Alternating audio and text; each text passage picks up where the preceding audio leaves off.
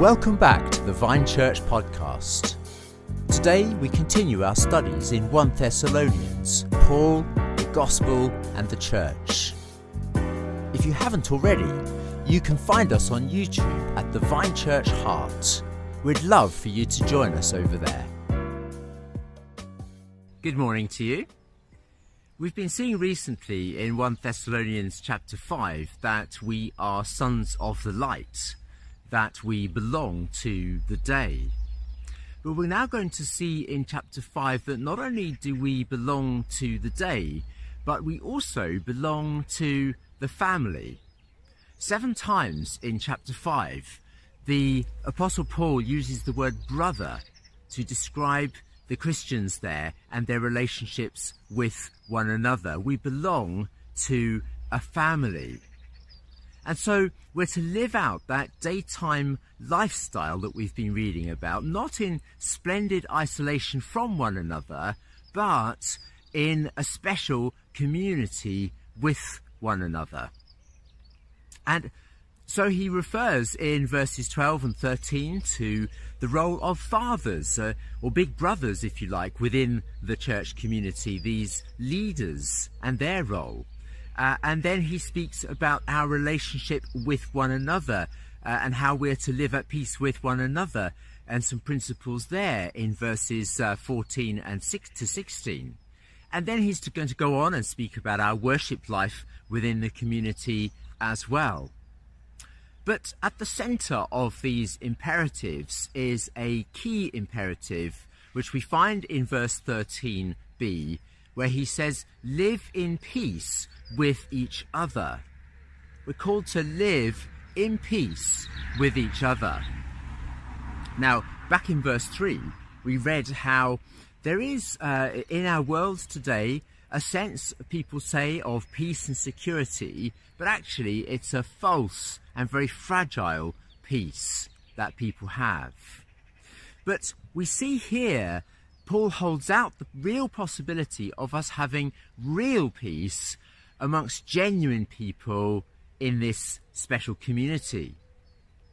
So in verses 14 to 15, he is going to go on to articulate different ways in which we can put this peace into practice and pursue this peace amongst ourselves through, for example, being patient with everybody, through, for example, being sensitive to the different needs of different types of people, having an emotional intelligence about different people within the organisation. And also how we can not have grudges, not show revenge to anybody. But first, and today I just want to address one other issue here, which is this, that he speaks about how peace follows on from what he's just said about the need to have good leaders, leaders who lead well, and followers who are willing to be led and who are willing to follow well. And the other day Joshua spoke about the role of us as followers, how we need to have a good heart towards leaders, how we need to hold leaders in high regard, show them respect and so on. I appreciated what he had to say. But there are 3 things here that it tells us leaders are responsible to do as well.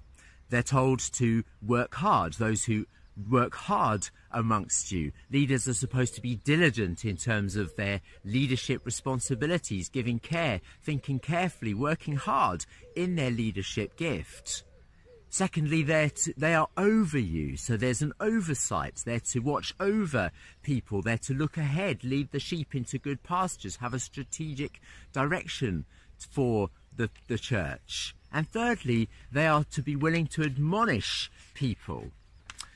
Leaders then, whether you're in business, whether you're in the family, whether you're in the church, leaders shouldn't run away from those challenging conversations, but they should be willing to address issues and people who are stepping out of line so that there can be harmony within the community.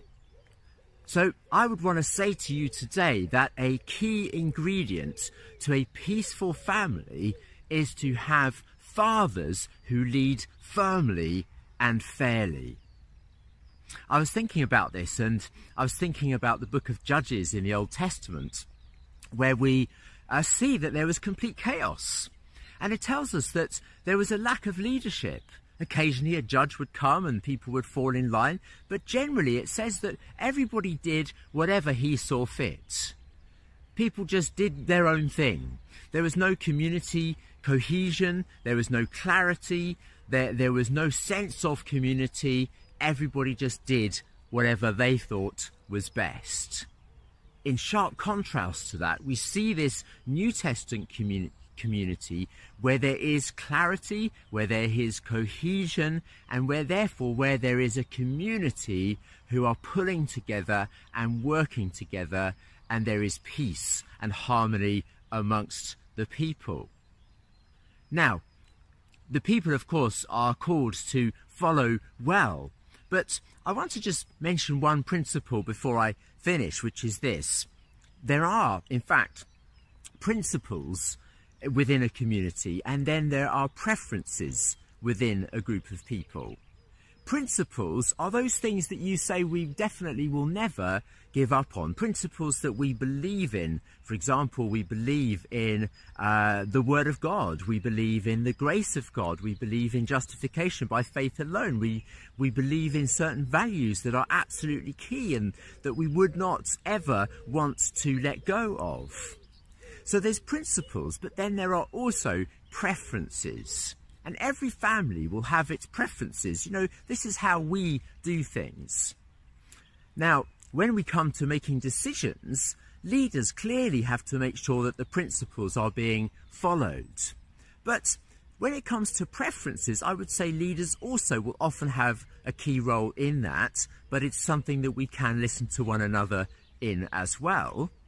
But if you think of, let me give you an example, a Friday night, it's movie night for the family. And you're going to follow certain principles as you choose your movie. You're not going to watch something that's just dodgy and dirty and just totally ungodly. Okay, that's a principle. It's just clear you're not going to do that. But then there might be preferences. So one of you might like a rom-com, one of you might like an adventure movie, one of you might like a science fiction or whatever, an animation. And you can take a vote on it and perhaps you might come to an agreement, but often somebody, you know, dad just has to say, oh, look, we've made a decision. This is just what we're going to watch. We've made a decision. We're just going to do this. And in the same way, within the church family, there are preferences. You know, what colour should we have the walls at the old school when they get decorated? Should we have a picnic in the summer, etc.? Now, if I was to ask for your vote on every decision that we had to make as a church, we'd never get anywhere. That would be a democracy rather than a theocracy, and we wouldn't actually be able to lead well. And so there is a place and times and for leadership to just lead well, to make good decisions, to work hard in their decision making, and to make those decisions. You know, what time should we meet on a Sunday morning? How long should the meeting last for? Should we meet this Sunday in Church Crookham or in Odium? How should we break bread? You know, what colour should we decorate the walls? Should we have a picnic this summer or whatever? There are decisions that we can just make, and we would expect people to fall in line and to follow with a good heart or with a good conscience and with a good spirit. And we would want to bring firm and fair leadership, but then we would want people to hold leaders in appropriate high regard so that we can live in harmony and peace together as we move forward. Now, this doesn't mean that the church members are to be passive, nevertheless. They're to be actively involved. And Paul is going to go on to talk, and we will talk in the rest of this week, about the role that we all have within the community to help one another. And so he says, and he's going to go on to say how, brothers, I want you to warn the idle. I want you to encourage the faint-hearted. I want you to help the weak. And he doesn't say, leaders, I want you to do that. He says, brothers, it's for all of us to look out for one another, to be active within the church.